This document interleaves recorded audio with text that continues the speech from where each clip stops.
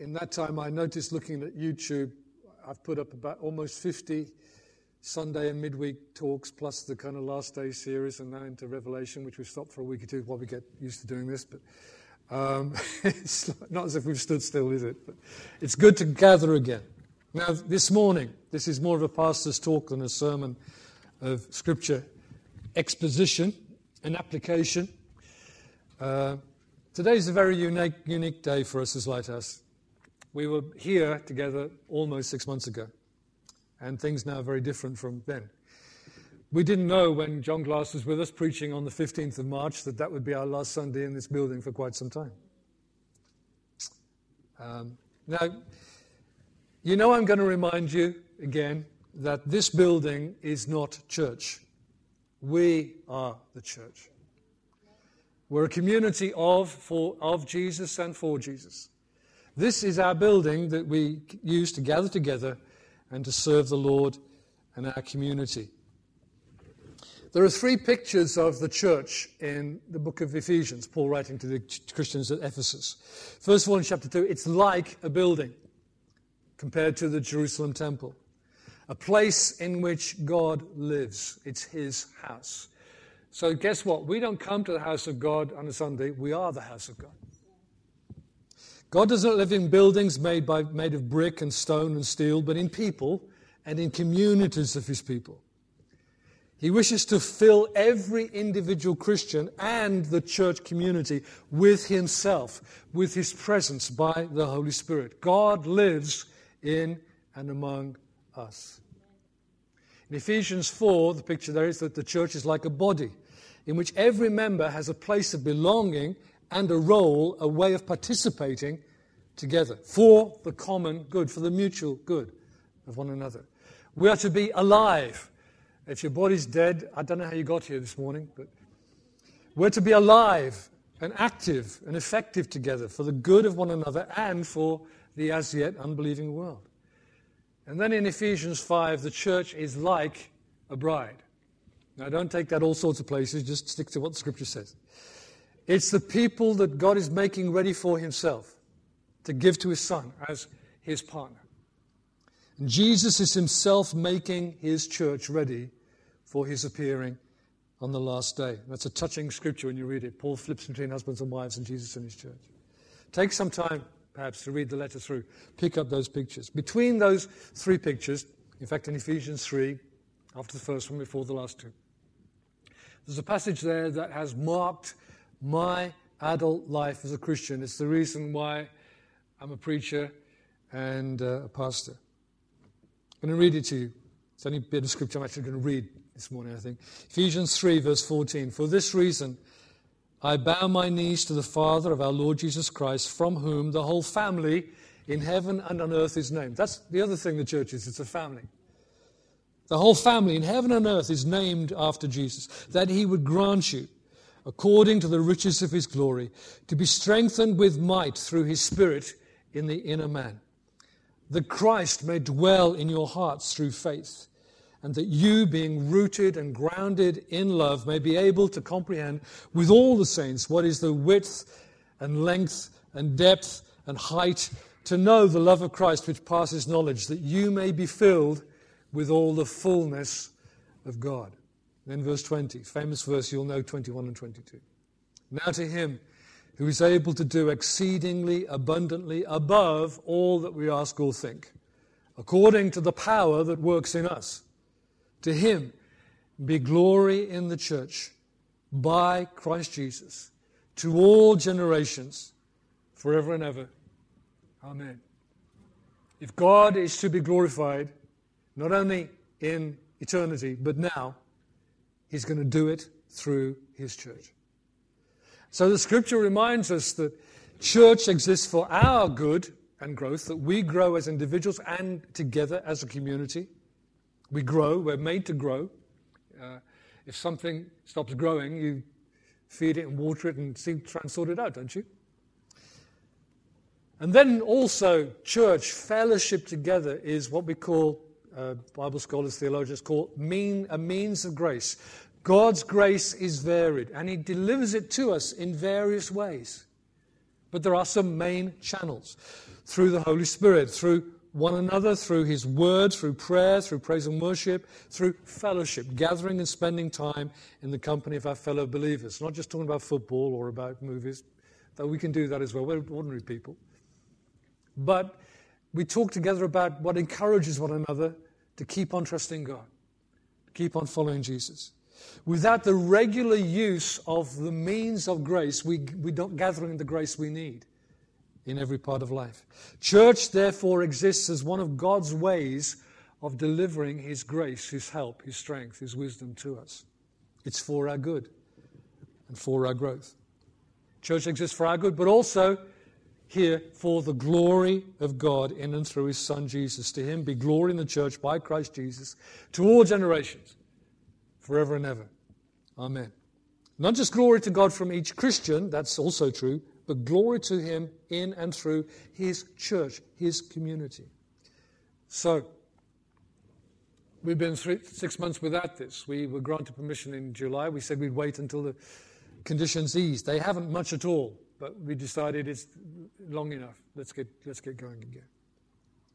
The gathering of church matters so that we may take time from the rest of life to return together to Him with thanksgiving and praise and worship, so that we may hear His word explained, applied to life, so that we may be filled again, that you may be filled with all the fullness of God which is read, that you may be filled again with God's presence, His love, His light, His wisdom, so we may care for and serve one another, so we may grow in the knowledge, love and service of God, and that God may be glorified in and through His Son, Jesus. So accepting, wrestling with them a bit, but all the current restrictions on us, we've come back here again today to be together before the Lord. Yet we must care for and help those who cannot gather with us, particularly during this period of COVID-19 transmission and infection. We need to make church available to those who can't be here. So that's why we started live streaming.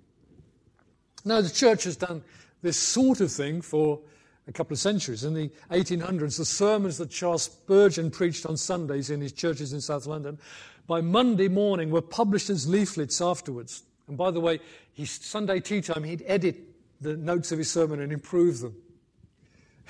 He'd take out what he wished he hadn't said and add in what he wished he did say. So they went out. It wasn't Charles Spurgeon's self-publicity. It was the purpose of communicating the gospel and gathering and reaching those who were beyond the walls on Sunday.